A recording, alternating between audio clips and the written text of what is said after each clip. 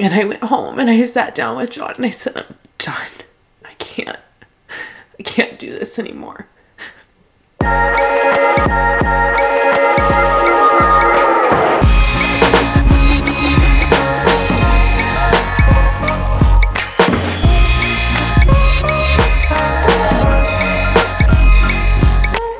Hi guys, welcome back to another episode of Hello and Goodbye. I'm Leanna. I am Jared. This is a very special episode. I am very excited about this episode. I am actually really excited too. I want you guys to know how much anxiety I've been having for 2 years of ever starting this podcast. You know, I've always wanted to. I knew I wanted to share my story, but there's just so much like pain and trauma and vulnerability that comes with that. But I'm ready. So we'll get more into that in a second. So really quick. It would mean the world to us if you guys would support us on social media, follow us on Instagram at Hello and Goodbye Podcast. You can find us on Twitter at hello_by_pod. We have a YouTube channel. We're going to post this video on YouTube. So go subscribe, check it out. And then really the biggest thing is you can go to Apple Podcast and leave a rating and review. Yes. You can also rate on Spotify now. Yes, please do. Yeah. So all of those things help this podcast grow. And I guess another thing that would be really special to us is if you shared this episode with one or maybe two friends that you think would impact them as well. Absolutely. Yeah. I feel like this is going to be a very shareable episode. It is going to be a very shareable episode. A very special episode. A very special. Okay, so I am also super excited to talk about VFresh because I found something within the products that is new for me. Really? Yes. Okay, so I saw this so VFresh has a Facebook group called V-Babes. It's the most supportive group ever. You should go join it on Facebook, especially if you have any issues with UTIs or infections or just sex questions or whatever. It's so supportive. But someone posted that they started using the V-Gentle, which is the wash for your lady. Yes. On their face for hormone acne. Interesting. And my hormone acne has been fucking out of control in the last few months. The worst, I went on Accutane in my late 20s. My skin has been great. And then all of a sudden, the last year, it's really just gotten really bad. So I did a few things. I completely cut out dairy because I noticed I would break out more when I had a lot of dairy. And then I use a gel called Epiduo. So we are not sponsored by them. You have to get it from your dermatologist. If your insurance doesn't cover it, ask for samples. I use that on my trouble areas. And then I've been using the V-Gentle wash on my face. Look how amazing my face looks. You're positively radiant.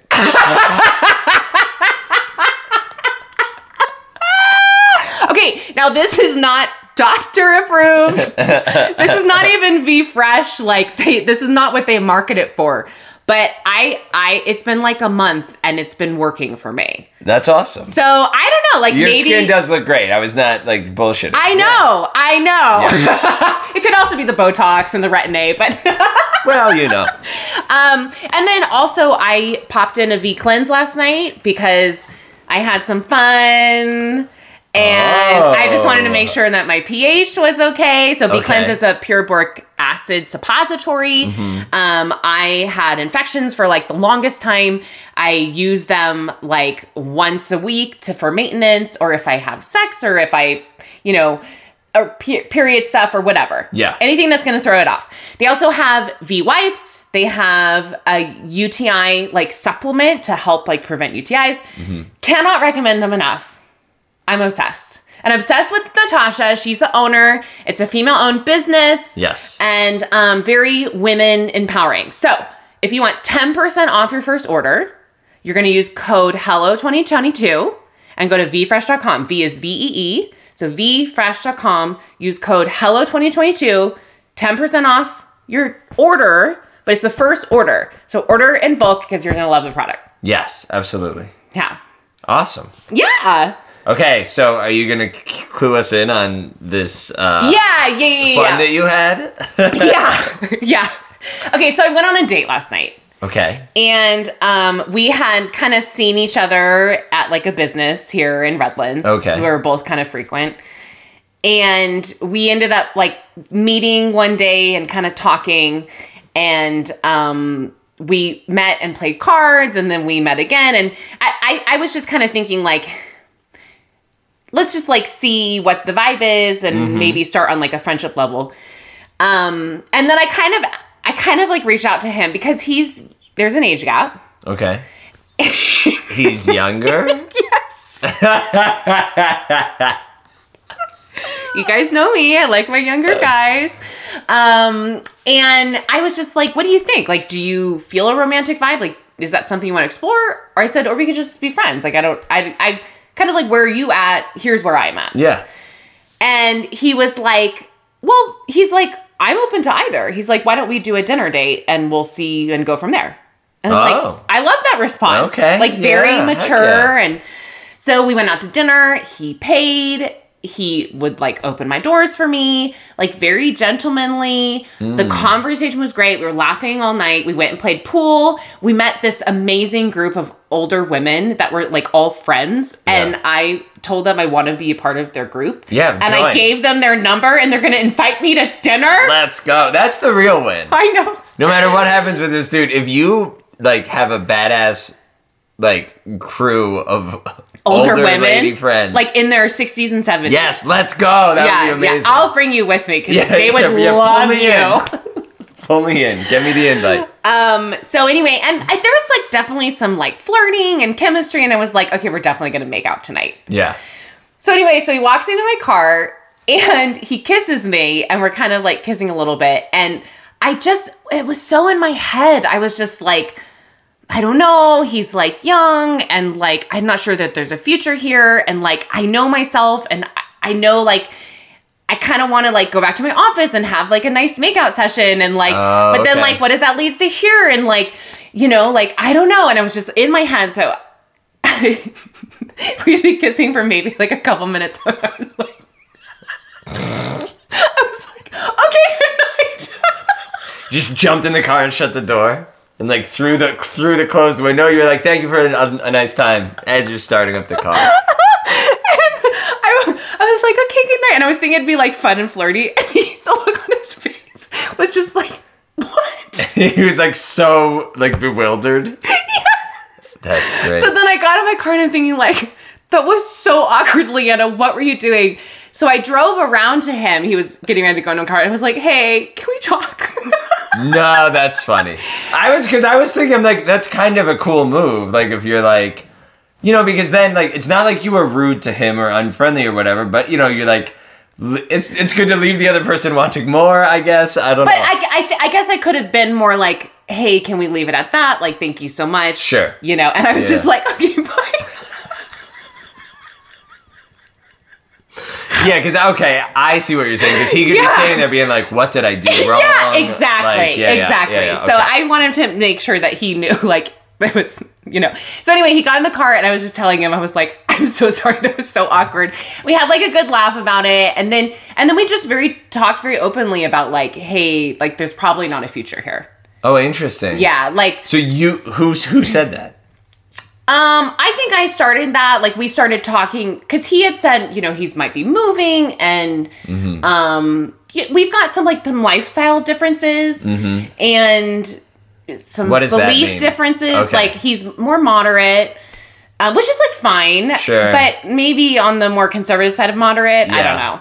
And like, this is so dumb, but, there's like the best like birria tacos at the place where we went to dinner, and he didn't like them. Done. We're done here. No, I'm just being dumb. But anyway, so we kind of like, it was good. We kind of cleared the air, and I think we both felt like some pressure off. Yeah. And so then we started making out again, and like I was like, let's go back to my office, and then of course you did. Of course you did. And, there was like, we didn't have sex, but there was like some fooling around. And sure. So, I don't feel any certain way about it. I mean, I woke up today like kind of laughing at how awkward I was and thinking like, am I just like an awkward person? Because I was very quirky. I'm also in my head too about like wanting to make sure I show up as myself on dates now. And I think I just like was overthinking everything. And anyway, it like there was definitely awkward at times, and I really think I was the main cause of that. But yeah, like I'm totally want to be his friend, and like if we like make out again, like I'm not going to be upset about it. Sure. So yeah, that's how I feel. Oh, that's fun. What about you? So because I had to make a profile to when we met at Acme. Yeah. You guys could go check it out. Yes. We were on We Met at Acme. Which is a cool podcast, and the host, Lindsay Metzler, is super cool. Yeah. She's been on our show twice. And so I think when we last recorded, I was saying like I was like sort of dipping my toe in. So I had like a couple conversations. I had a couple FaceTime or phone chats with people. Okay. This is more than a dip. This is like a full. I'm already out. Oh.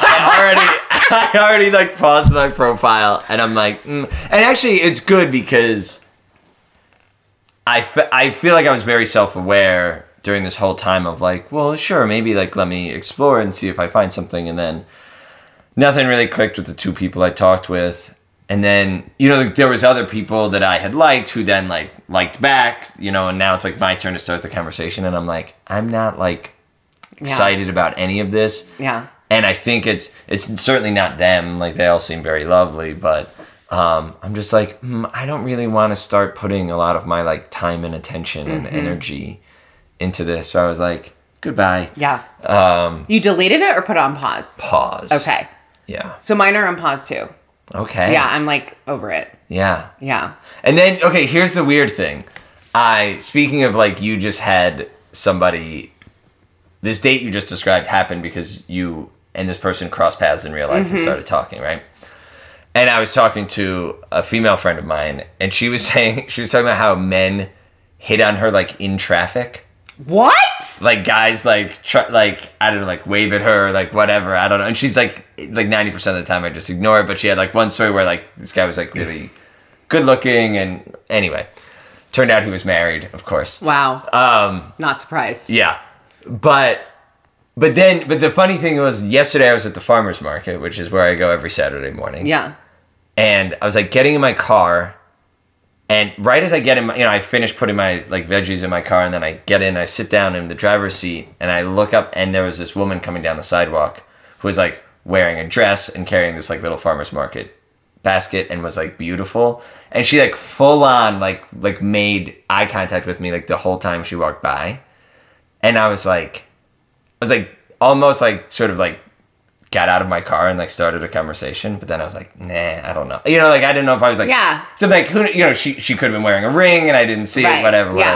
But I think that has me thinking more about like meeting people in real life over that's how I feel. Yeah. I mean, they're both great. Like we've always said that. Yeah. But, well, and if that's meant to be, you'll cross her path again. There you go. Yeah. I know. Yeah. Really quick on that. So we are doing like submissions for a 15-minute Zoom date. Oh, yeah. With each of us, but they're due by March 1st. So like real quick after this episode airs. So like DM at How Long Goodbye Podcast on Instagram. Tell us why you want to date either Jared or me. Yeah. You have to be okay with it being recorded and posted. Yep. So, that's part of it. And then the last thing is like, look at our cute merch. Yeah. We have merch. It's on the website. HelloGoodbyePodcast.com/shop. Yeah, I appreciate that on a lot of it, we've got the full color logo that has the like blue and red on the popsicle. And then you do these cool like monochrome ones that are more like, I would say more like dude friendly. Sure, totally. Right? Yeah. So before we start, we just want to give a quick trigger warning. We do talk about suicide, mental health, and spiritual abuse. Yeah, spiritual trauma. Yeah, it can be, it's a pretty raw story at times. So if you're in a place in your life where hearing, depictions of that might be really upsetting to you, then maybe wait and listen to this episode at another time when you feel like you're in a better place to hear things about those topics. Yes. And if you or someone you know is struggling with mental health or suicidal thoughts, you can call the National Suicide Prevention Lifeline, 1-800-273-8255, 1-800-273-8255. Okay. Anyway, okay. So we are going to do the third part of your story. Third and final. Third and final. Plus continued. Yeah, that will bring us up to now. Yeah, exactly. Yes. Yeah. And so I went back and listened to my story part 2 to figure out like where we left off. And a lot of stuff like jumped out to me, but where do you want to start? Well, at the end of my story part 2, well, first of all, I would say if you haven't listened to either of those, like you'll be fine. You know, Yes. like basically it's like kind of my childhood and my conservative Christian upbringing, getting married at 21, so super young, having kind of a difficult marriage, still being a part of the Christian church is a big part of our life, becoming adults together. We had a house and animals and all of that. And I would say like 5 or 6 years into our marriage, I can't remember exactly, but I fell out of love and was feeling trapped. And that feeling of being trapped was kind of present at different parts of the marriage. And we had did some counseling. We had done some counseling. Did I just say we did? Well, we did some counseling. Okay. It's fine. Yeah. And then one day we sat at the kitchen table and I said, I don't feel in love anymore. And that's kind of where we ended, right? I think so, yeah. And Yeah. so can I tell you the things that really jumped out to me? Yeah. So, number one, I think it was, you shared this feeling when you were like at the altar of like this like moment of like this urge to like run away. And then you shared how hostile like some like his father and other members of his family were, and like that you all weren't sure if like someone was going to object like in the middle of the ceremony, right?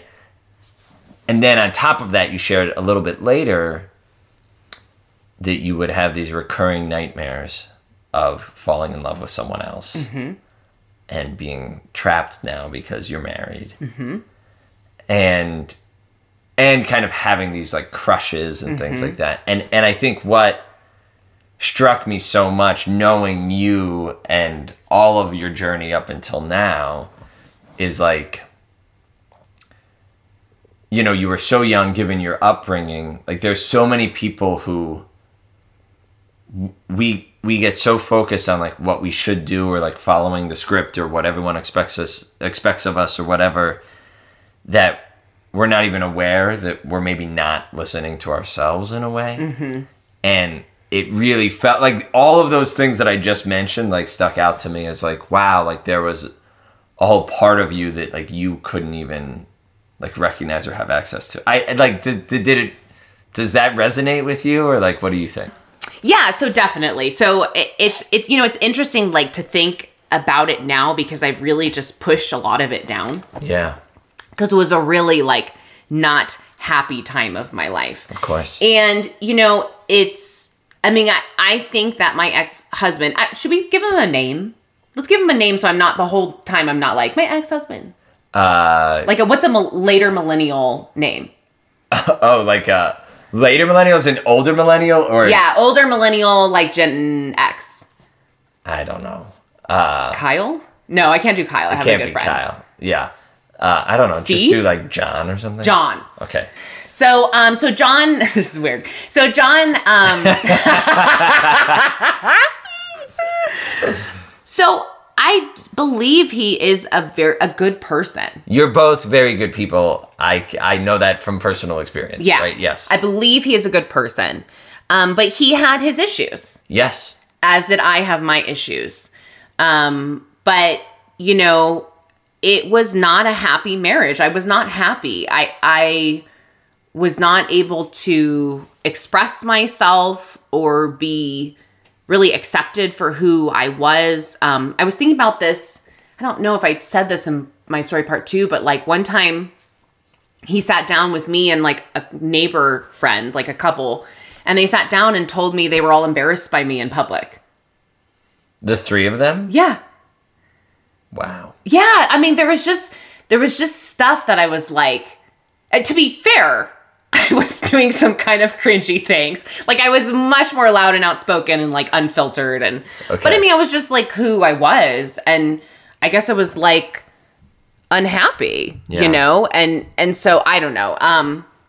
Sorry, does that answer your question? No, I think that's, yeah. And I mean, and that's one of, you know, another thing that you mentioned that felt poignant to me is like, you know, when you all went to counseling and stuff, because you had the awareness of, hey, I don't think this is really working well for either of us. Like, let's try to do something about it. And you being the achiever that you are, like, took that really seriously. And, you know, you described that his kind of method of doing things was a little more like passive aggressive. So I think what you said is like, you know, instead of like saying like, hey, this really bothers me or whatever, he would just sort of like be mean to you. Yeah, he was mean. Yeah. He was mean. And kind of like sarcastic, sort of cutting, like, you know, like in those ways, or very resentful and very stonewally. Mm-hmm. And yeah, like he just had a mean side of him. And I don't think he's a mean person. No. Right? And I think that's what happens when 2 people are trapped in something that's not making either of them happy and they don't know how to get out. Yeah. And all of the sort of scripts and like rules in your lives as, you know, very devout Christians at the time, like that form of Christianity, which I'm sure we're going to talk about, say that you just have to figure it out. But no one's actually ever giving you the tools to actually like figure it out and make it better, right? Yeah. Yeah, and you know, his father or stepfather is one of the worst people I've ever met in my life. Mm. And I can't imagine what it was like growing up with that. Yeah. So I think there was just a lot of undealt stuff. Yeah. You know, and it played into our marriage. He had a lot of really deep anger. He was angry. Mm. And, you know, but I was always the one that was seen as the angry one because I was the one that would raise my voice or like get kind of heated or passionate. Yeah. And he wouldn't. And so it would kind of be like, oh, you know, Leanna is like the angry one. Yeah. So anyway, yeah. So. Okay. Yeah, no, that's just like a little bit of context, like, because if people haven't listened in a while and stuff like that. So that brings us to now so you were married for a total of 8.5 years. 8.5 years. Yeah. And so how many years in do you sit down at the table and say, hey, I don't think. So either 5 or 6. Okay. I think probably more towards 6. Yep. And when I said that, he agreed to go back into like intensive therapy again. Okay. And so we did. And so we went back to therapy and he still didn't really take it seriously. Mm-hmm. But so he agreed because he didn't want to lose you. I think so. Yeah. Yeah. Okay. Yeah. And, yeah, I'm trying to think of how long we were in therapy. I feel like it just kind of put a Band-Aid on things for a while. You know, we tried reading a book and we tried doing like a devotional. And, you know, I was like we were crazy involved in the church. I mean, I was on the worship team. We were hosting Bible studies and, you know, all of this stuff. And so it's like, part of that is like, you know, he was in men's groups and I was hanging out with women and that was supposed to like help our marriage and all of that. And so I think we kind of got to a point where we didn't want to pay for therapy anymore because we were like paying out of pocket. Yeah. And I felt like we had put a Band-Aid on it enough to like just keep on. Yeah. But I was deep in yoga. Mm-hmm. Like deep in yoga. I mean, yoga teacher now, teaching a bunch of classes. And he, you know, he had a lot of like really bad injuries that he required a lot of surgeries. Mm-hmm. So he, you know, he really was in pain a lot. And so he couldn't do what he really wanted to do, which was like play soccer and go do some things. But he got into rock climbing and we basically created 2 separate lives. Oh, interesting. Yeah. Okay. We went in 2 separate directions. He had his work and rock climbing friends, and I had my yoga friends and piano, and then church was really like the only place that we went together. And we also always struggled financially. Like we never knew how to save money. Yep. We were always putting stuff on credit cards. So that was always a burden, Yep. you know? And then I felt burdened because I was always in charge of the finances, and I was always the one cleaning, and I was always the one in charge of fucking everything. Like I was like mom, Yeah. Yeah. you know, and he cooked, but that was it, Yeah. you know, like, and so that gets really, it becomes like you become unattracted to your partner when you're taking care of them. Yeah. Well, and I mean, and it's just, you know, you guys were kids. You had just turned 21 when you got married, and he know. was what, 22? Yeah. And I initiated everything. I initiated everything. Everything. Like I asked him, like, are we going to be boyfriend, girlfriend? I said, should we get married? I helped him pick out the ring. Like, then I planned the wedding. Then I found the house. Then I put the house together, and I planned the party and everything. Yeah. So then it's no surprise that in the marriage, like you're doing everything, and arranging everything. Well, because and I didn't give him responsible for everything. any space to, Yeah. you know, Yeah. and that is part of that is on me. Yeah. You know, and I think he can be kind of lazy. And so I think he was more than happy to go into that role. Yeah. But I'm sure that some of that's emasculating. Sure. And so anyway, I just became less and less attracted to him. And we were fighting a lot. I remember we were fighting a lot. So this is coming up. So year 8 now. We were fighting a lot. And, you know, I had found out about a credit card that he had opened behind my back and put a couple $1,000s on it. And, you know, there was some other financial stuff throughout the marriage, which I also don't blame him for because I was so controlling. Yeah. Like, it was so controlling. And I think I had more financial freedom than he did. And part of it is because I didn't trust him because of, like, there was something that came to our door. Did I talk about this in my story part 2? There was, like, a $10,000, like, thing that showed up 2 months after we got married because he stopped paying on a car. Wow. No. So then that was traumatizing. Yeah. You know, at like 21, no money, and all of a sudden you owe $2,000 or $10,000 to collections. Wow. Yeah. And then it turns out, well, he never had car insurance. And then, you know, so like he didn't, it's almost like I helped him become an adult. Yeah. I think a lot of women can relate to that, you know, who are in heterosexual relationships with men. Like, guys mature later, and a lot of them sort of, you know, there's a lot of, you know, dudes who are like 40 and 50 who are still like man children. I know. You know? Yeah. Yeah. So anyway, we were still having sex, but I wasn't really that into it. And we had stopped counseling. And I remember just the last few months of just feeling so disconnected. Yeah. I didn't want to be in the marriage. He was like very reclusive. I remember, you know, because we were like super Christian. Like I had never smoked pot. We didn't drink a lot. I was also controlling with that. Like I didn't want him drinking at home. And because it scared me because like I didn't want like to be in a relationship with someone who like always needed 3 drinks at nighttime. But again, like it was controlling behavior. And so I remember we went to a party and I found out a few days later that he had eaten a cookie like gummy. With like a pot brownie or something. With some friends. Yeah. And just didn't tell me. Yeah. And like I was really like hurt by that because it's like why let's do it together. Why keep it secret, like why right? keep it secret? Like why am I finding out from this from someone else? Yeah. And so I just was like, that was really like at that point, that was in July of 2015. I was like done. Yeah. I mean, I can relate to, like, I was with my college girlfriend for, like, a total of 3 years, and to the point where after I graduated, I, like, moved to Louisiana, and we were, like pretty much living together. And it just like you slowly over time start like living a complete lie.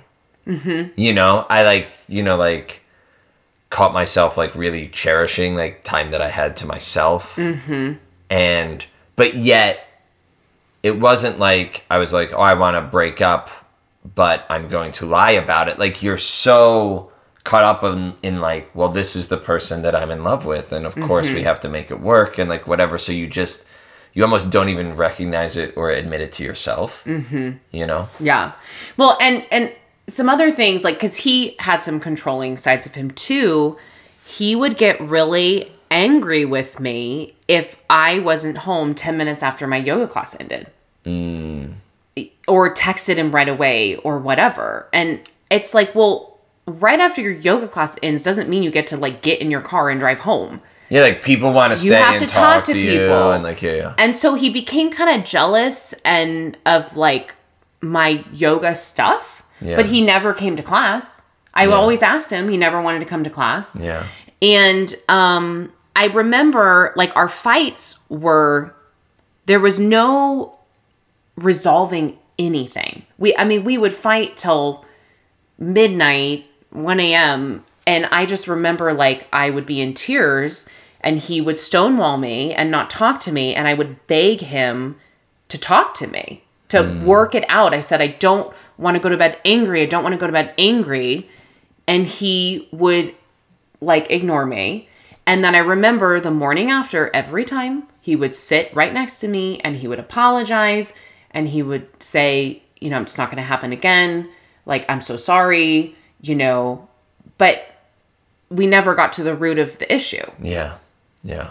And that was a cycle. And I was walking on eggshells to, like, not let that happen again. Yeah. But I knew something I did would, like, upset him. Like he was big into video games, which was also a huge turnoff for me. And he would sit there and play for hours and I wasn't allowed to talk to him. Like, if I asked him a question, he would get mad at me and then not speak to me for the rest of the day. I remember, like, he was really possessive about food, which I think is why I'm, like, such a food sharer today. Yeah. But, like, he would make a sandwich. He'd ask me, like, hey, Lana, do you want a sandwich or whatever? And I'd be like, no, I'm fine. And then he'd make a sandwich. And I'd be like, actually, that looks really good. Can I have a bite? And then he would be like, just take the whole thing. And he would, like, storm off and be mad at me for the rest of the day. Like, it was, like, so weird. Like, it was such, like, little things. But really, probably what it was is he didn't feel, like, freedom. Like, his own, you know. Like, disconnection and mistrust, and it's just all resentment. Like, resentment, you know, like, it just, and then when that builds up, like, it's so hard to, then you just get frustrated at everything the other person is doing, right? Yeah. Yeah. I feel like wasn't there, like, because I remember a couple of your birthday parties when you were still married. Well, you're thinking of the one that we'll get to in a second. Oh, okay. Yeah. I didn't know that was coming up. Yeah. Okay, so I'm going to go into the hard stuff now. Okay. And I'm going to cry. Okay. I know for sure. And you know, tissue's ready. And I also am very terrified of judgment. And so I guess, you know, I can ask you guys to have an open mind and to try and have empathy towards me, but you're going to think whatever you're going to think. Sure. And this is my story, and I'm owning it, and I'm finally, like, coming to that realization. Like, I was thinking about it. I've kind of been stifling myself, like, of being so much shame and secrecy and, like, fear of, like, sharing this. Absolutely. So, that's where I am. Okay, so July of 2015 was the worst we'd ever been. I mean, so disconnected, fighting all the time, doing things behind each other's back, some, you know, jealousy of texting me all the time, wondering why I'm not texting back, like, stuff like that.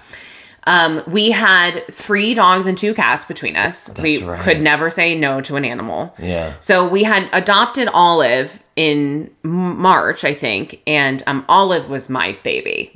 And so I took her to the dog park all the time because she had so much energy. Yeah.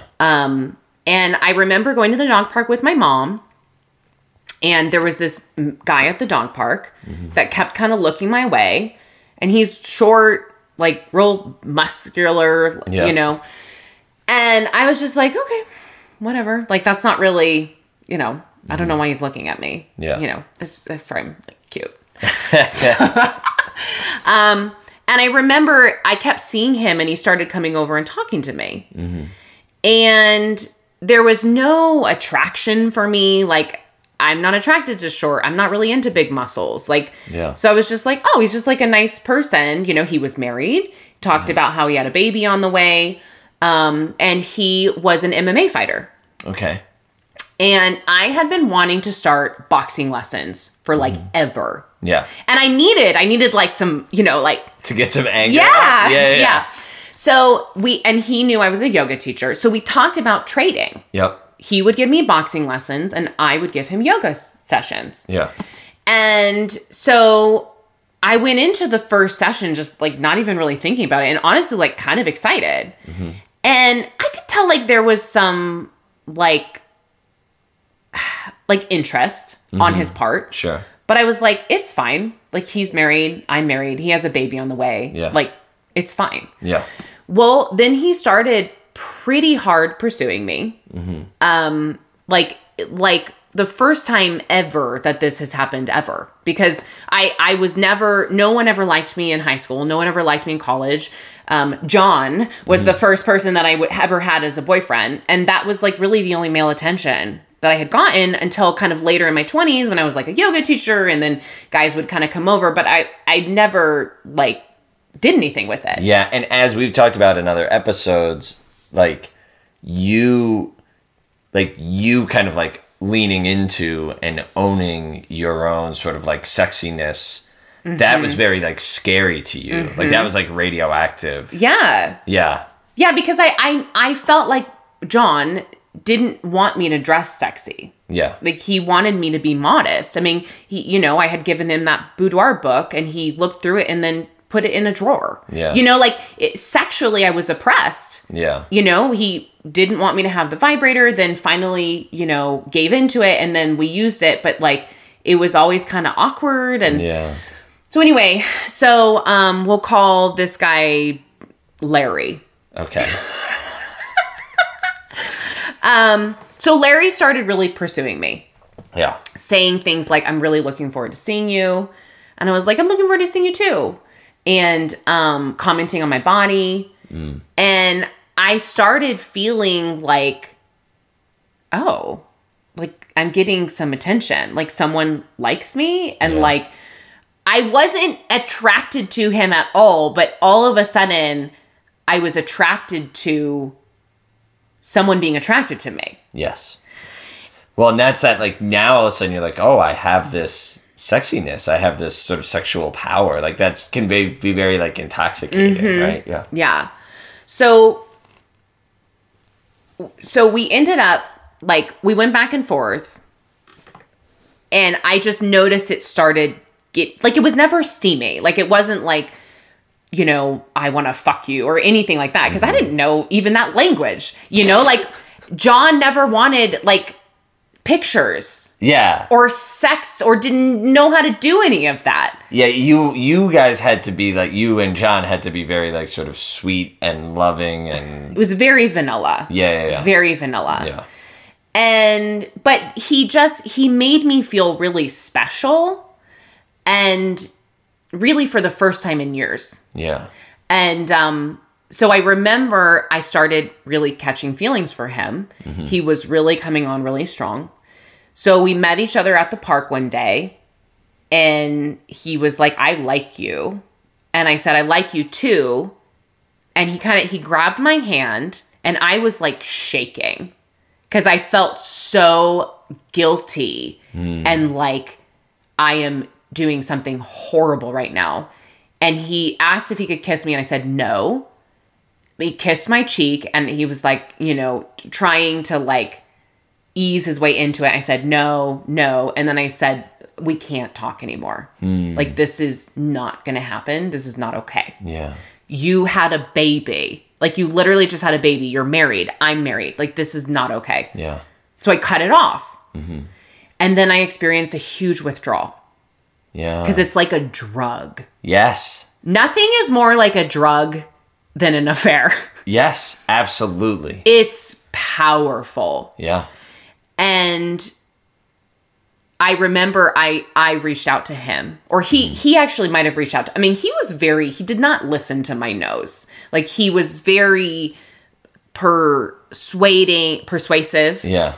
And so we started talking again. Which in a way is sort of part of the drug, of like, oh my gosh, like this man is so attracted to me that he kind of can't help himself.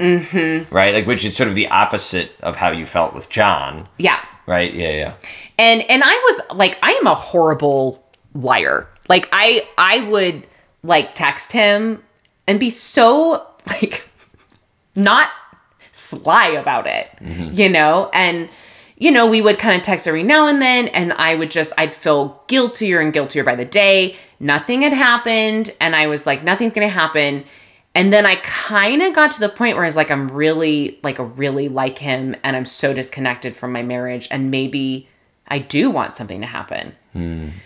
And that day, I had asked Larry if he wanted to meet up. And I was going to definitely like do something with him.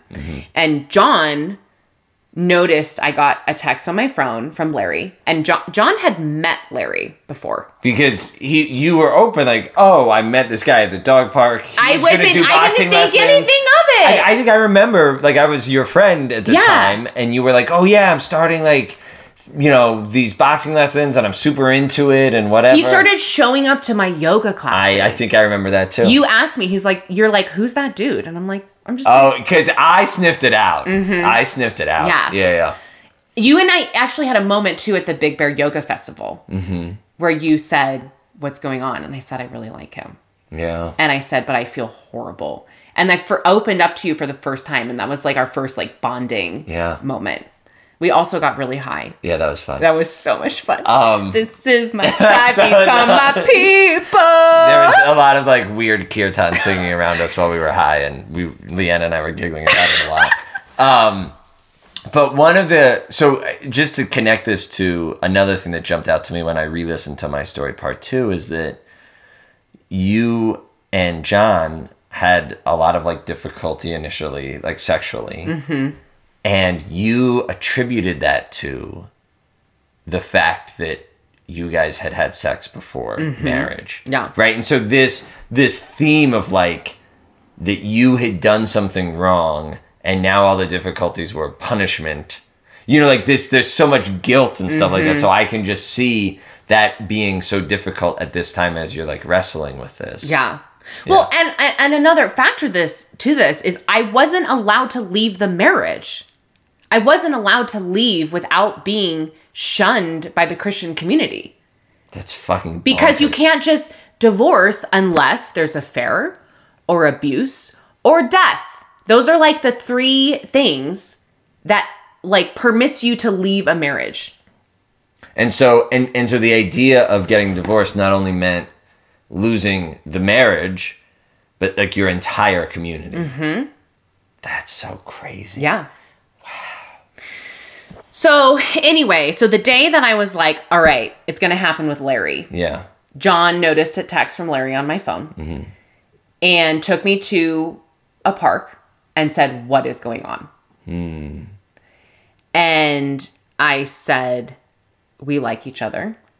Like, I really like him. And I said, I don't know what to do. I'm sure I apologized. I didn't cry, though. I mean, I was so emotionally removed. And I once John kind of approached me about it, and then he knew. Obviously, then things had to end with Larry. And then I felt a grief from that, even though Larry is so stupid. Like, he was not worth any of this. Like, he was just someone that gave me attention. Yeah. And obviously, like, not a great person. And I think anyway, I won't project on him, but after that happened, after being approached, I knew what was going to happen. I knew that I was going to go into a place of being scrutinized by the church, because John, my ex-husband, would go to people that I knew. Yeah. For advice or to let them know. And so sure enough, like, I think it was either that night or the following night, the two pastors of our church, both male, showed up at our house, and the three of them sat down and sabotaged me. It's like being called to the fucking, like, principal's office. Yeah. It's like, we want you to know that you're in trouble. Yeah. That's fucking crazy. Instead of John just being like, let's work on this. Like, let's go to therapy. Like, we'll get support from our parents. Like, we got this, like, you and me. Yeah. But to his defense, I didn't want to be in the marriage. Like, this, a lot of times what happens with affair, and this was an emotional affair, is usually the person that has the affair is so remorseful and, like, begging and pleading for the marriage not to end. And I was the opposite. I was like, I want fucking out of this marriage. Yeah. And, like, I felt so much shame and so much guilt that I had done this to John, and not even considering, like, well, there was a reason. Yeah.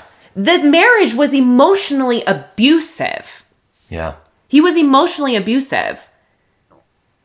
My therapist pointed that out to me, like, years later, when she felt like I was finally ready to hear it, because she was the one that did the counseling for the two of us, and then I continued to see her afterwards. And when I finally got to the point where I was like, maybe this isn't all my fault, she was like, Leanna, you were in an emotionally abusive marriage to someone who was really mean to you. But that doesn't matter in the church. What matters is I had the scarlet letter. Yeah. Yeah.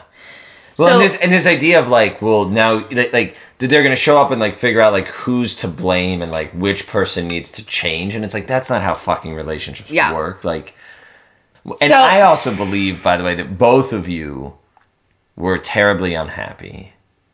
And, like, even this thing with Larry, you know, like, so, like, the same way, like, if you have doubts and you just suppress those so deeply, then you have nightmares.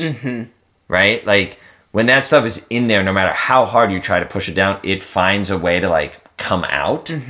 Right? And, like, Larry was, like, you know, like, slamming the, like, ejector seat button. Like, kind of for both of you. You know, like, you had the balls to actually, like, at least, like, take some action instead of just staying in this perpetual, unhealthy, unhappy sort of stalemate. Yeah. So, so the two pastors and John, you know, ambushed me and told me, basically, you can't be on the worship team anymore. You can't lead a Bible study anymore. This is like you're suspended from school. You and John need to just be going to the church, reading your Bible, praying, getting support from your women and men friends in the church. You need to be going counseling. They didn't like that we were going to a counselor that wasn't in their church. And so we went into, you know, red alert mode, and we're in counseling weekly again.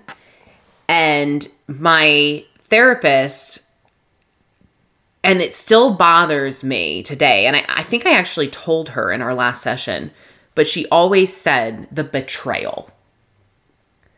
That what I did was the betrayal in the marriage. And it really bothered me. Yeah, of course. Because there was a lot of betrayal. Yeah. But anyway, so that's what it was, is it was basically, John was finally taking therapy seriously and trying to win me back after I had hurt him. Yeah. Because I was so emotionally removed and, to be honest, really numb and like not myself and depressed, and like I didn't want to be around friends. I was so distracted. I started like kind of some eating disorder tendencies again. I began cutting myself. It just got into this place like my birthday party, the one you were talking about when I turned 29. This was like a month or two after what had happened, and he was so angry with me that night. He thought he was jealous of you. I went over, you were with a friend, a date, and I went over and you and I were talking and dancing and all this stuff, and he left me at your place that night. I mean, there were other friends there. It wasn't like you and me, but I crashed on your couch because I got really drunk. Picks me up in the morning and told me he hated me. Wow. I did not remember that you crashed at my house. I thought he left because we were at that swanky, silly place in Riverside, and I thought that he left there and I gave you a ride home from there or something. But no. But I guess a few people came back to my apartment and we were just drinking and dancing. And I think you did give me a ride home. I think he did leave. But you gave me a ride to your place. Yeah. So I crashed at your place. Okay. And then he picked me up in the morning. Got it. And screamed at me that he hated me. Jeez. Oh. And then left. And I went to the dog park, and I had another friend that I was talking to, and I was like, I think my marriage is over. I think this is over. And then came back, and for I don't know how, we kind of worked it through, and he's like, we need to, let's do this. And we still tried celebrating our wedding anniversary on the 26th of October, which was 2 weeks after my birthday, which was a disaster. Everything we did was a disaster. It ended in disaster. Now, because you said at this time when you get ambushed by these pastors, you're like, I want out of this marriage. But it sounds like you I'm sure you were moved by this person you love taking all these steps to try to win you back in a way. I was actually super turned off and annoyed. Really? Yeah. But I knew I couldn't leave.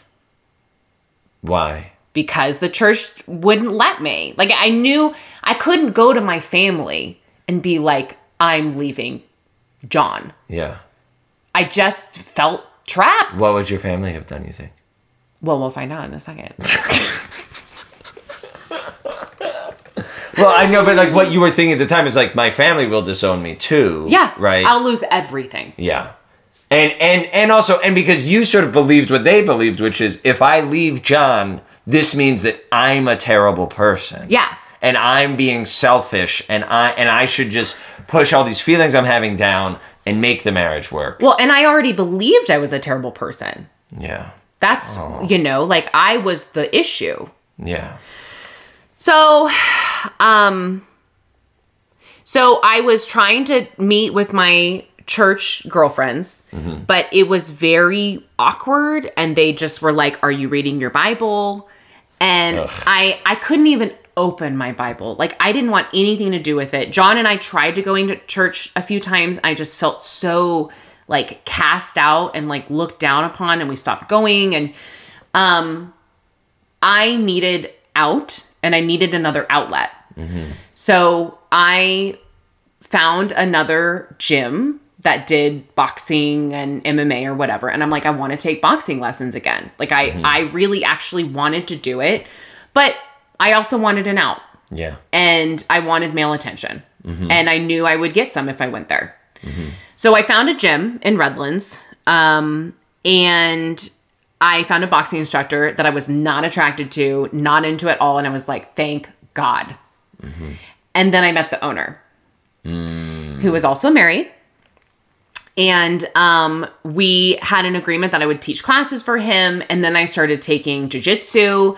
And I was at the gym 5 days a week training jiu-jitsu and MMA. Yeah. I had just totally like gone off the rails of being like, what? Like when I look at that part of my life, I'm like, what the fuck was I thinking? Like, I don't want to be an MMA fighter, but I just needed to be so far away from everything I knew and everyone I knew. And I felt actually like accepted by these people. Yeah. I was good at jiu-jitsu. And like the owner wanted me to, he was like, you will win worlds when I'm done training you. And that was exciting. But he started kind of pursuing me, but in a different way this time. It was very blatantly sexual. There was definitely chemistry, and I was kind of working at the gym a little bit, and I was teaching yoga, so we were spending a lot of time together. And the phone call that changed it all was I went to this thing where he was awarded the black belt, and all of the other people were there. So it was always group setting. Okay. And he called me after I had left and said, have you ever masturbated to me? Well, that's pretty forward. Yeah. Pretty blatant. Yeah, considering kind of like out of nowhere. We were like having a conversation, and he was kind of implying like, I'm attracted to you. Like a little flirty. It was very flirty. And then at the end, he's like, have you ever masturbated to me? And I was like, I don't want to answer that question. And he was like, well, do you want to know if I have to you? I was like so taken aback. And I was like, yes. And he was like, I have. He's like, I've masturbated to you a lot, and I've imagined you squirting in my face. Wow. I didn't even know what squirting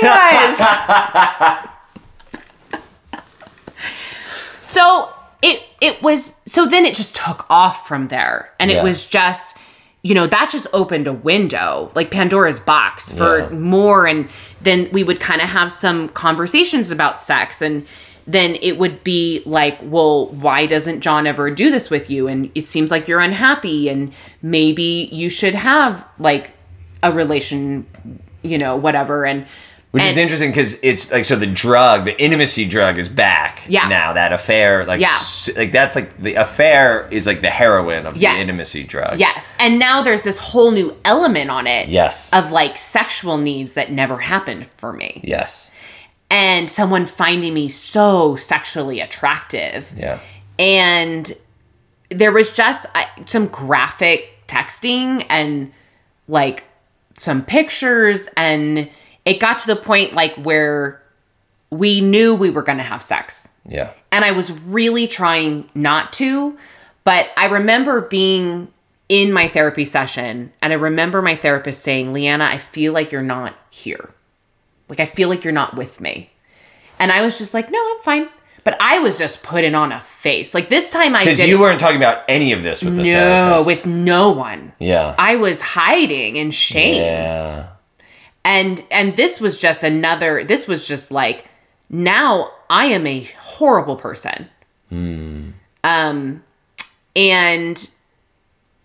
oh man, I really get sad about some of the things that I said to John during this time of just really just mean things to him. And just some things that I did that were really just very disrespectful.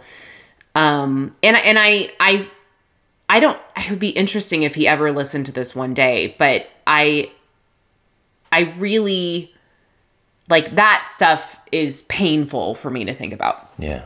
Because even though he really hurt me, through a lot of different things, he didn't deserve some of the things that I said, and I didn't deserve some of the things that he said. But, so anyway, so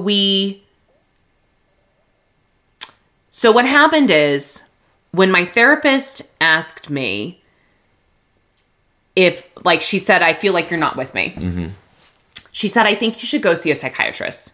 Because at this point, I had been on the same medication since high school for depression. So if you go back to my story, part 1, I had an eating disorder in high school. I was cutting. I had depression, so they put me on depression medication. I tried going off of it when I got married. Yep. Horrible mistake. So I was just on the same one. I was on Lexapro, same dose for years and years and years. She's like, I think you should go see a psychiatrist, make sure your meds are all whatever. So, so I go see a psychiatrist, and he has me fill out this like form. And in 20 or 30 minutes, he told me that I have bipolar disorder. And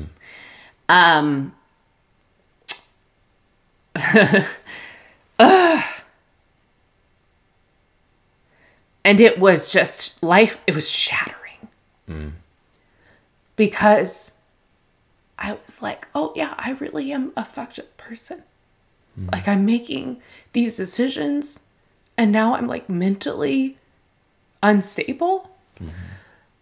And like, what does this mean? Like, I don't understand. Like, I was so shaken and confused and just, I didn't feel like myself. I hadn't felt like myself for months. And I remember, like, I went home and I told, John and my family, and nobody knew what to say. Yeah. And it was like, I didn't want to tell anybody else because I didn't want people to judge me. And I didn't know anything about bipolar. I started doing like some research on it, and my therapist found out, and like, it was kind of like in crisis mode. And once I found that out, I was like, well, what's the point of anything? And so just a few days later was when I ended up sleeping with that guy. And I remember coming home and just jumping in the shower right away. And just thinking about what a horrible person I was.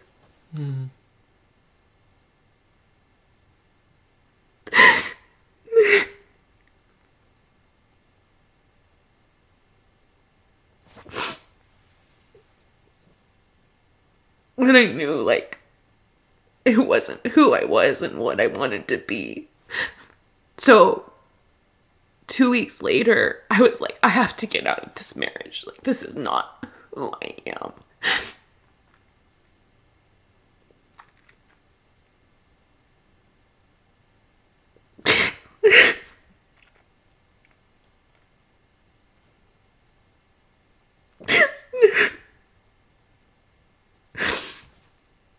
So, I told my mom, I called my mom. I said, I'm leaving John. I can't do it anymore. And I could tell she was really concerned, but I felt her support. And I went home and I sat down with John and I said, I'm done. I can't do this anymore. And we went over to my parents and we told everybody. He was oddly calm. He asked a couple days later if I had had an affair. And I told him I had. And he said he forgave me. It was really weird. And then we went and had dinner. It was just like such a weird time. But I knew the church was coming for me. I was so disassociated with everybody. All I wanted to do was be at that MMA gym. And I think I got a letter from the church the following Wednesday. And it was what I expected it. And at this point, John had moved into my parents' trailer. So he was staying there for a while and I was at the house. And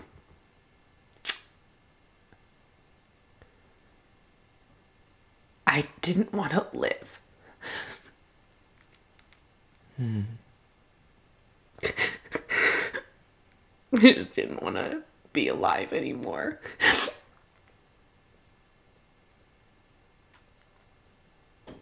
I didn't deserve to be alive.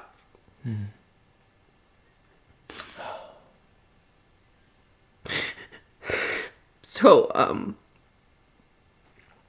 I had done some weird things, like texting some people of like how I was feeling or what was going through my head, or And I had some friends really concerned and had me call my therapist, and basically everyone gave me an intervention, was like, you need to go check yourself into the hospital. Yeah. So I drove down with John and my mom and went to the Beaver Medical Center, or no, sorry, Behavioral Medical Center. And I walked in, and I just was a zombie. And I remember being in the room with the psychiatrist who was checking me in. And the first guy that kind of talked to me was like, I think she's fine. And then the next woman who came in, she was like, she's not fine. And so I was checked in, and I was scared because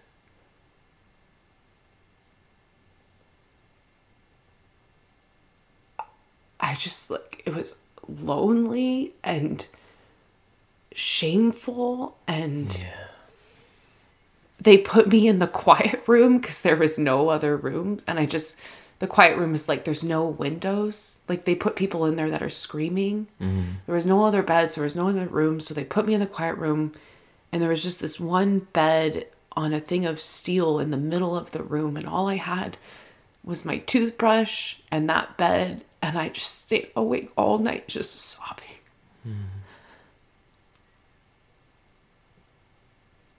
And, I just look back at that time, and I just don't even know how I made it through that. I remember my sister came and visited me. My mom and John came and visited me.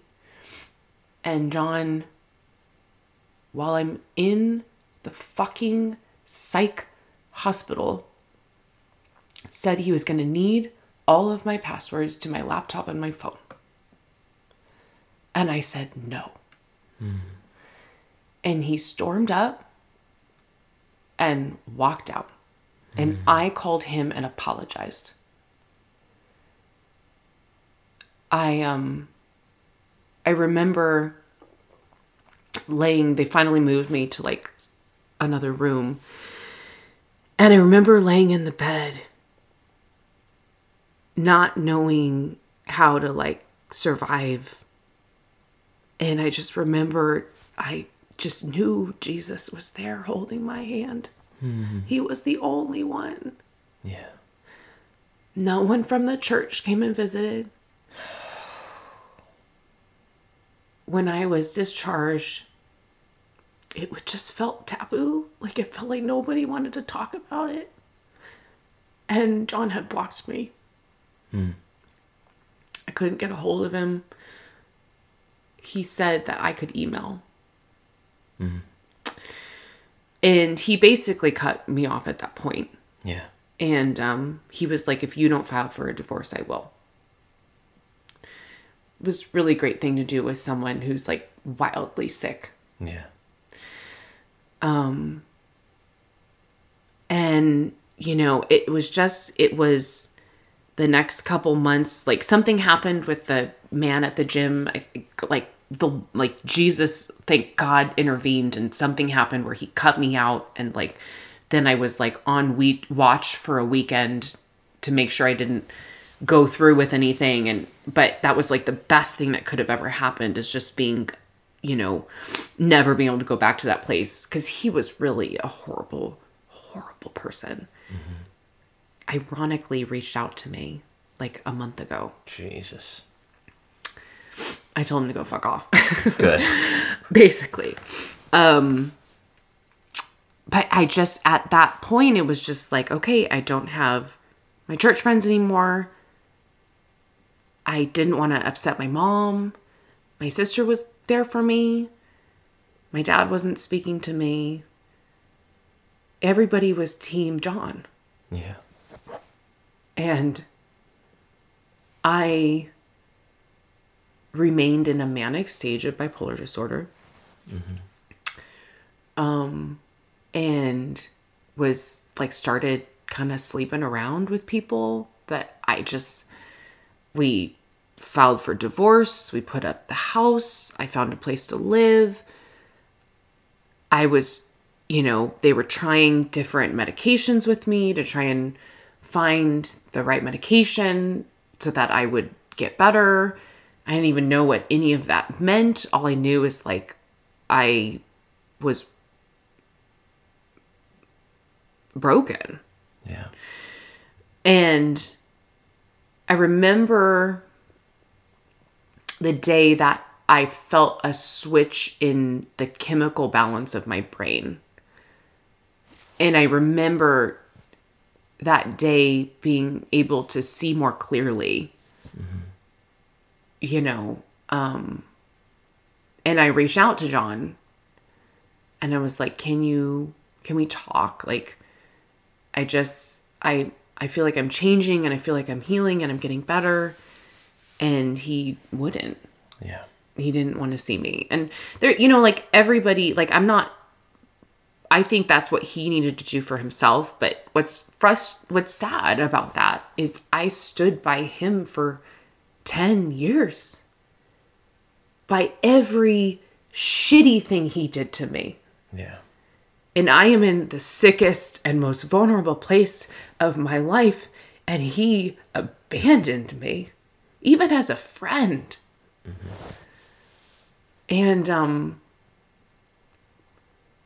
it just, from there, it was just like, I just had to take it like month by month. I was spending a lot of money. I was drinking a lot. And I hadn't really heard anything from the church. And then one day I get a letter in the mail. And I knew it was coming. We're going to read you like some of it. Yeah. You want to grab your phone?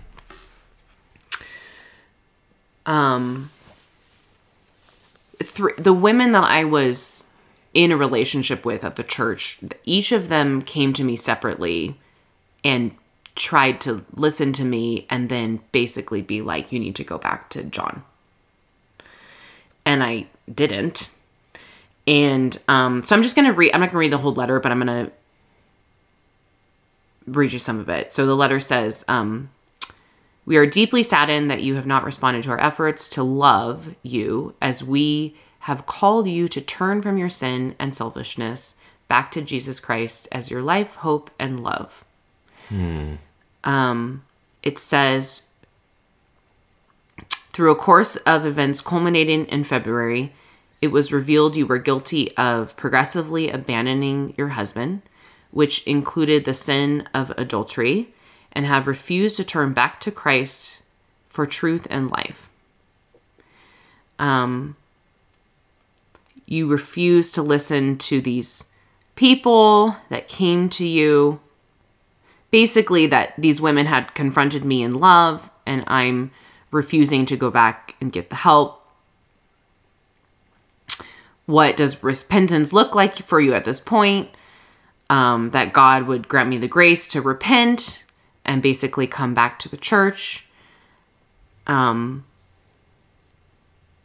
If I refuse to repent, seek restoration, and submit to Christ and his people for your care, we will no longer be able to affirm your profession of faith in Christ and will begin to treat you as an unbeliever. Jeez. What does it mean practically for us to treat you as an unbeliever?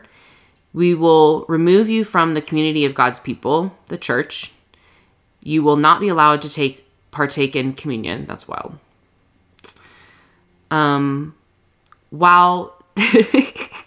While this may sound harsh and perhaps cruel, we assure you it is not. Well, if you assure us. Are you fucking kidding me? The amount of harm these toxic pieces of shit are doing in churches just like this all over the place. This is unbelievable. This is unconscionable. Jesus rules over all, including the flesh, the world, and Satan. As the ruler of all, God uses even Satan, the one who seeks our destruction, as a means to save and sanctify his people. Leanna, if you are removed from the church, we will ask the members of this church to continue to pray for you so that you would turn back to Christ. We will instruct our members that they are not permitted to interact with you, pretending everything is okay.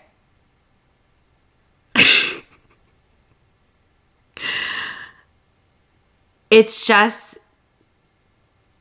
and this is the final sentence. Leanna, please know we love you and desire for you to experience the joy of your salvation in Christ. Seek the Lord for wisdom and grace. Seek Christ, for he is calling you to come to him in the midst of your pain, your weariness, and your confusion. I swear there's a sentence in there about sending me back to Satan, but I can't. Oh, here it is. The elders will no longer be responsible for your soul, but we will prayerfully hand you over to your flesh, the world, and Satan. What the fuck? This is why this shit makes me so angry when we talk about, like, this really regressive... I mean, this is like when people use the term, like, the American Taliban as, like, the sort of very, like, right-wing fundamentalist church. Like, this is what this is. Like, This letter is a threat. They're threatening you. And it's this fucking toxic mindfuck, like, emotional terrorism of, like, well, we love you as long as you conform. As long as you deny who you are and what you feel and what's true for you, and just only obey and conform to what we say and what we believe. That's spiritual trauma. Yeah. That's trauma. Oh, yeah. I mean, I got that letter and felt suicidal. Yeah. I mean, I had been suicidal for months. Yeah. On and off. I mean, I had written suicide notes and thought about ways that I wanted it to happen. I was drinking a bottle of wine almost every night. I was sleeping with people I didn't want to sleep with. I was spending a shit ton of money. I mean, I was in a fury of, like, manic. Yeah. I was so sick. And nobody visited me, asked if they could bring me some soup. Yeah. Like, reached out and asked me if I needed, like, mental health support. Nobody did any research on bipolar. Like, nothing. Yeah. And I emailed that letter to John. I said, are you a part of this? And he was like, I didn't know that they were going to do this. So he actually went to them and met with them and said, hey, she actually did reach out to see if I would reconcile, to see if we could talk. And I said no. Did I receive an apology? No. Oh, from these motherfuckers who sent you Yeah. the letter. Yeah. Because they were wrong. Yeah. I did actually reach out. Not that any of that matters, and not that any of that is their fucking business. Yes. 100% yes. And if any of you are listening at that, like, that were a part of that, like, shame on you. Yeah. Like, shame on you for basically, like, being like, here's a gun, Leanna. Yeah. You know, you're not a Christian anymore, so do with it what you want. Yeah. Oh, my friend. I don't know how... Okay, I don't want to jump the gun, but the way that letter is framed is that you're the problem and you have these defects in you and, you know, ignore everything that you feel and believe in whatever and just obey and conform to what we think. And I don't know where you are now, but to me, the way I see that, like your behavior at that time even, including the affair, is you're not... Leanna is not the problem. You're not a bad or defective person.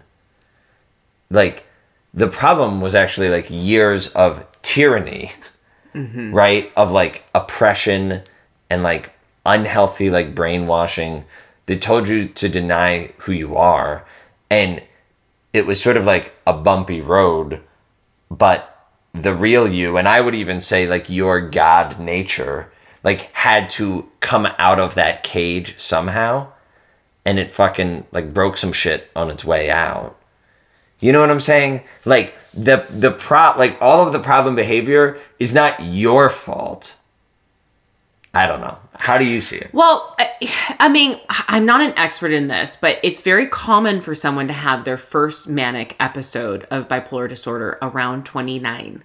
Don't quote me on that. I think that was just told to me by someone, like a professional. And it's also common for something like that to come out after trauma. Yeah, of course. And my whole marriage was traumatic. Yeah. And, you know, I just wanted to be loved and accepted for who I was. And I mean, this is why you guys have heard these stories of me, like, just having really, like, oversensitive responses to these men, because it's all, like, this deep trauma that's stored in me of abandonment from so many different people. Yeah. The church, John, my father. Yep. You know, like, we're good now. Like, my dad we kind of talked, like, a couple months later. We don't really talk about it ever, you know, and a couple other people came around and kind of reached out to me. And then once I told them the story, they were like, oh, okay. I see your side of it. But I went into this place of, like, just trying to figure out, like, who I was. And I was still meeting with Christian people, and I was telling them my story, looking for validation that they were like, you're still you're still a Christian. Like, this wasn't all your fault. Like, you don't need to be in shame. And, like, you're fine. Yeah. And I didn't get that from anyone. Wow. And I lost so much in such a short span of time. And then I spent a year or 2 years, like, just trying to literally keep my head above water. Yeah. And, like, dealing with things that I had never dealt with, and still, trying to find the right medication, and spending over $500-600 on therapy every month. And, I just look back at that time and don't recognize myself. Yeah. And ultimately, I mean, I'm so grateful for who I am today, but I don't know that I would ever want to go through that again. Of course. And I did reach out to John a couple more times. I said, I really want to talk. Like, please, like, can you talk to me? And he said no. And he had moved on pretty quick. He found someone, and they're married now, which is fine. Yeah. Like, I don't have any, like, if I saw him in person, I would be like, hey, and then 100% he would, like, walk away. Yeah. Because I don't know how he feels, but what I do know is he doesn't know half of this. Yeah. Because he never asked. Yeah. And well, and it almost feels like he was stuck in that, like, really regressive way of thinking of, like, well, I did everything right. And, like, why is she doing this to me? Right? Like, not, maybe not fully recognizing, like, the things that he was doing in the marriage that were damaging too, right? Because both of you were kids and you were tremendously unhappy. And so, of course, you're going to be hurtful to each other, and it's going to do so much damage to both of you and whatever, Yeah, I don't know what he's thinking. I don't know what he thought. I don't know how he would tell this story. I do know that the type of person he is, and what I've seen is he probably hasn't done a lot of work on it. Yeah. He probably has just stuffed it down. Yeah. But who knows? Maybe he went to therapy and, you know, I really hope that he and his wife are happy. And, you know, it was like really hard when I first saw that they had gotten engaged. But now I'm like, whatever. Like, I don't want to be with him.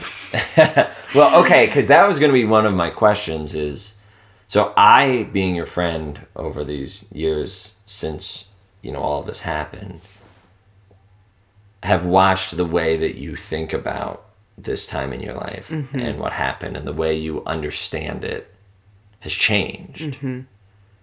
So there was a time when what you felt was, like, I remember you saying to me a few years ago that, like, you know, were very sick at this time, and you did things that harmed your marriage, and that you still felt like you wanted to be married to John, and you still felt guilt for, like, because you were the one who messed it up. But you were also sort of upset at him for, like, not taking you back. And I remember saying to you at that time, I'm like, Leanna, you were not in a happy marriage. And so I'm just curious, like, where are you now with how you understand what happened at that time? Like, do you, because I assume from the way you're telling it today, like, you don't, you know, you just said, like, you wouldn't go back because you know that wasn't the right thing. Yeah, I mean, ultimately, like, I am really glad that we aren't together, you know, and I wish he would have had the courage to stay around and just be there for me as a friend. Like, you know, just to support me in, like,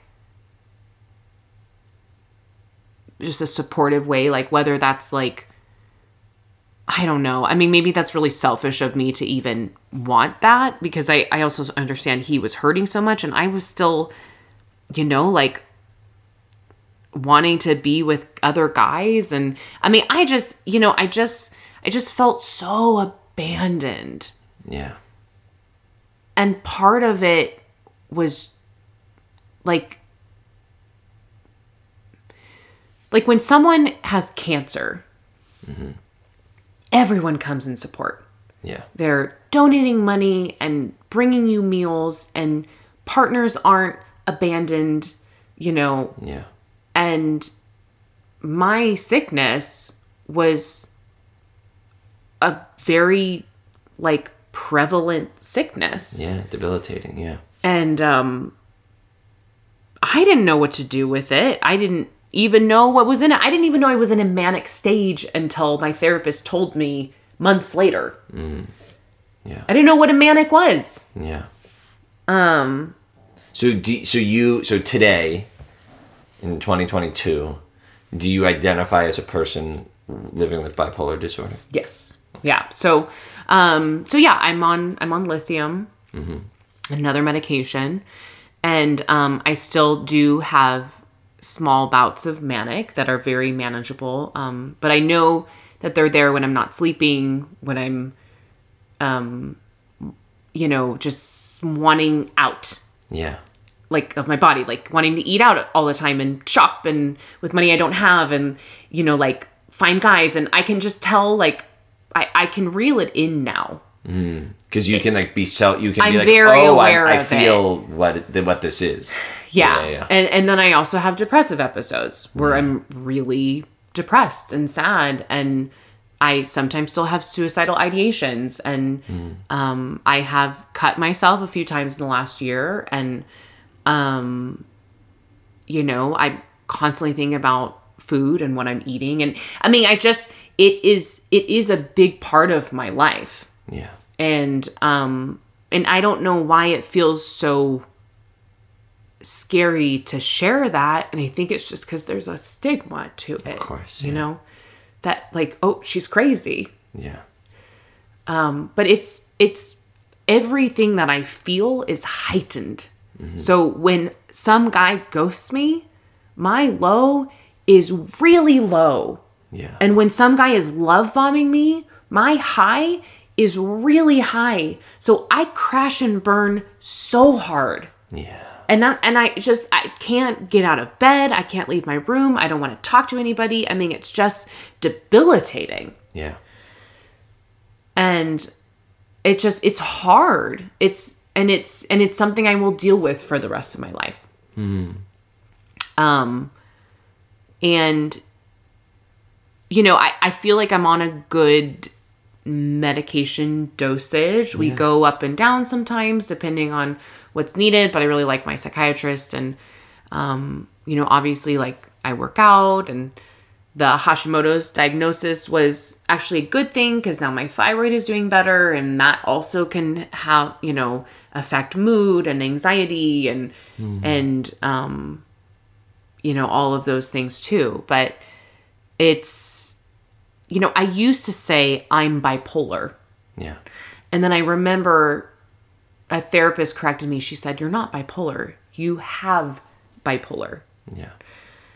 And so I don't go around my day thinking about, I have bipolar. Yeah. I have bipolar. I just go around my day doing me. Just being you. Yeah. And then every time I take medication or accidentally miss medication or don't know if I take medication because I'm so ADHD, or have a low, Yeah. or feel out of control, then I remember, Yeah. you know. But I remember I had one more phone conversation with the pastor of the church, because one of my friends, who was a Christian woman, whose husband is a doctor, I shared with her, and she read the letter, and she was furious. Mm-hmm. And she submitted a letter to them telling them what an awful thing that they had done. Oh, that's wonderful. And then her husband went and met with one of the pastors. The main pastor wouldn't meet with him. Then he calls me because he wants to talk. The pastor or the husband? The pastor. Okay. And says, "What's going on here? Why are you telling people that we kicked you out?" Are you fucking kidding me? No. And I said, "Because you did." And he goes, "We never said you're not welcome here, you know, blah, blah, blah." I said, "You never apologized for sending me that letter." He would not apologize.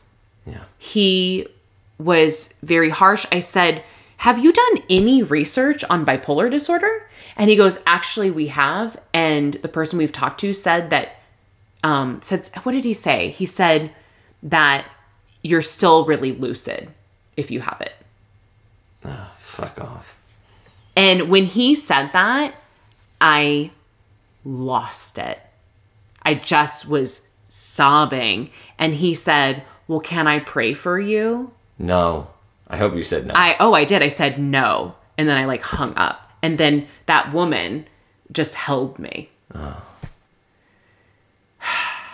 It just is so sad that my entire life of growing up in the church and my identity being a Christian and all the devotional as I did and reading the Bible and all the service that I did for the church and everything that I sacrificed and who I was.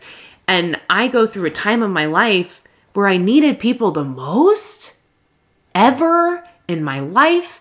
And everyone said, "Nope." Yeah, everyone said, "This is your fault. Repent. You deserve this." Whatever, which is the opposite of everything Jesus told us to be like. Yeah. Right? Yeah. Yeah, that's what it was.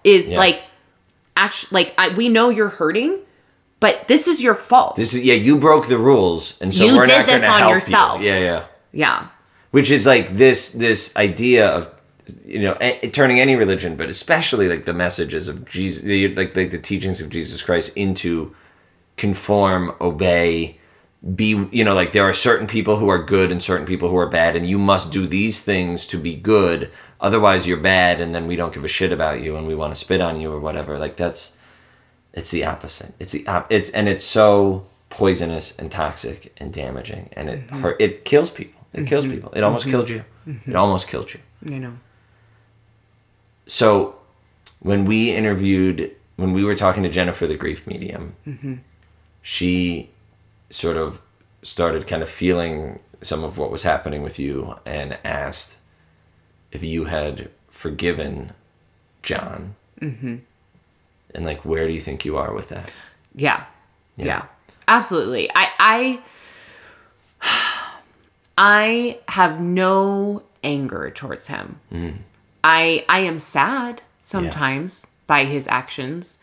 But I have nothing but happy, hopeful thoughts for him and his wife and kids someday if he has any, and wouldn't freak out if I ran into him. Like, there's none of that there for me. Okay.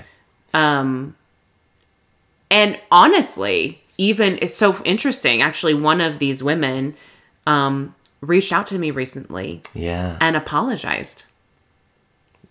Good. Like a very heartfelt apology. And then I ended up running into her just a few days later. Really? And she like almost cried seeing me and just was like, I am so sorry. I am so sorry. Like, we left that church. Like, it was like a cult. Yeah. And I even, I have seen the pastor and his wife before, and I've said hi, and they barely look at me. Well, good, because you should be a reminder of how ashamed they should feel of themselves for what they did.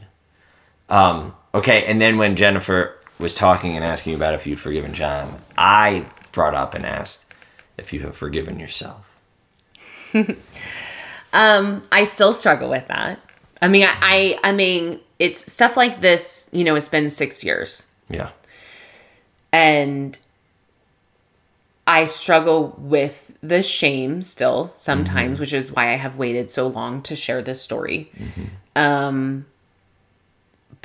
I think that I am very close. Like, I think I've forgiven myself, and then sometimes I forget that I've forgiven myself. Yeah. And then I have to forgive myself again. Yeah. Like, I think it's a journey. Absolutely.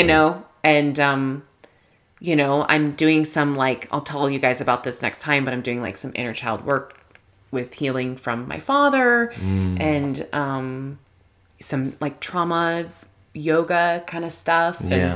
But it's just, it has been, I went through fucking hell. Yeah. It was the worst time of my life. I would not wish it on anyone. Yeah. But I'm who I am today because of it. And I'm here like sharing this with you guys. And if it helps anyone in any way, like, I hope it does. I think it's going to help a lot of people. And I think it's really such a tremendous act of strength and bravery and like sort of that you would kind of put this out there to give to the world, you know what I'm saying, to help other people. When you talked about being in the hospital and in the quiet room and feeling kind of Jesus like holding your hand. See, I think if you asked him, he would take your face in his hands and he would be like, oh, like my child, like there's nothing to forgive. There's nothing to forgive. You didn't do anything wrong. You were doing the best you possibly could. And you were in so much pain and suffering. And that pain and suffering was not your fault. And there's nothing to forgive.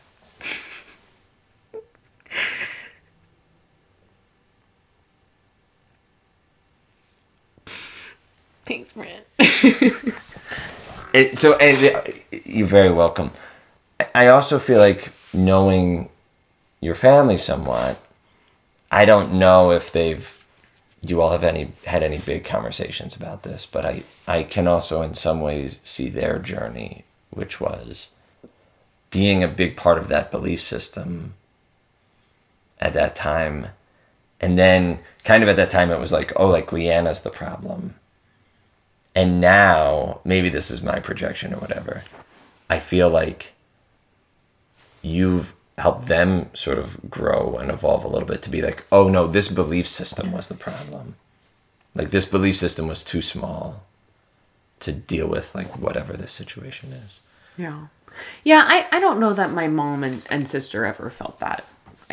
My mom is so kind and forgiving, and she loves us so much. And, she was there for me and very concerned. And I like hated the pain that I put on her.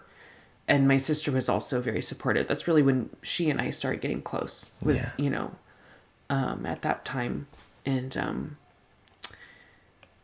but I think we all have that underlying, you know, like faith, like gutted into us of like what the Christian church wants us to do or how to be or how to act or anything. To follow all the rules. Yeah. So, How do you feel right now? I feel good. I mean, I didn't know if I was going to share some of those details, but I'm glad I did because I think they're important. I'm trying to think if they're, I guess just to kind of like wrap this up, you know, this is how I kind of like look at my timeline, is I spent 2 years trying to survive. Yeah. Like everything in me. And that was why it was very hard for me to break up with my therapist, because she kept me alive. Yeah, that's true. She did. She kept me alive. I had one of my neighbors who I really liked, and we kind of had a friends with benefits thing, and I was like really attached to him, and he was like had an avoidant attachment style, so we had really like some ups and downs, but he also kept me alive. Wow. I have nothing but love for him. Yeah. And I actually reached out to him recently. I was like, I'm so sorry for like dumping on you, like trauma dumping, like so much. And then you helped keep me alive. Oh, thanks, man. I mean, I remember you being at my house after like a yoga class one Sunday afternoon and saying like, I don't know if I'm going to make it. Do you remember that? No. It's okay. Right. And like my like sort of training kicked in. So I'm like, I asked you all the questions and I'm like, well, you know, when's the last time you wanted to kill yourself? And do you have a plan? And like all these things. And like, I was really worried about you for a while. And like, I was ready to sort of call the police if I felt like you were in danger, because I would rather have you in the hospital again than gone, you know?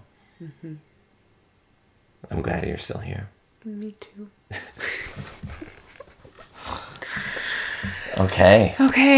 Well. So I hope everyone who listens to this reaches out to you and gives you some like love and support, and I don't know, like if people can hit us up and, you know, like I don't know if people want to share their own stories or whatever it is, but I'm grateful that you made the really difficult choice to like be honest in this way with our listeners. So Thanks, friend. Yeah. I just, you know, I know we're a small podcast, but I don't care how many people we reach. Like I know. Cried this whole episode. I know that the universe and God and whoever you believe in, like this is gonna touch who it needs to touch. Absolutely. So anyway. Yeah. Okay. Well, and this is what healing looks like, right? Is doing the sometimes scary thing of like sharing your story and putting it out there to help others, and like, and maybe in some way it helps you, and like who knows, right? I'm gonna write a book. Yeah, stay tuned. Yeah, book coming soon. A book is coming. I'm gonna be like one of those Bachelor people. Look at me, I have a book now. Is that gonna be the title? No. Look at me, I have a book. That's actually kind of a funny title. That's kind of a good title. Okay, guys. Well, we did all of like the stuff at the beginning. So it's always in the notes too. You can go find us and www.hellogoodbyepodcast.com. Everything's there. Yeah. We love you so much. We love you. Thank you for listening. Thank you for supporting us. We're so excited for what's to come. Yeah. All right. We'll see you next week. Bye. Bye.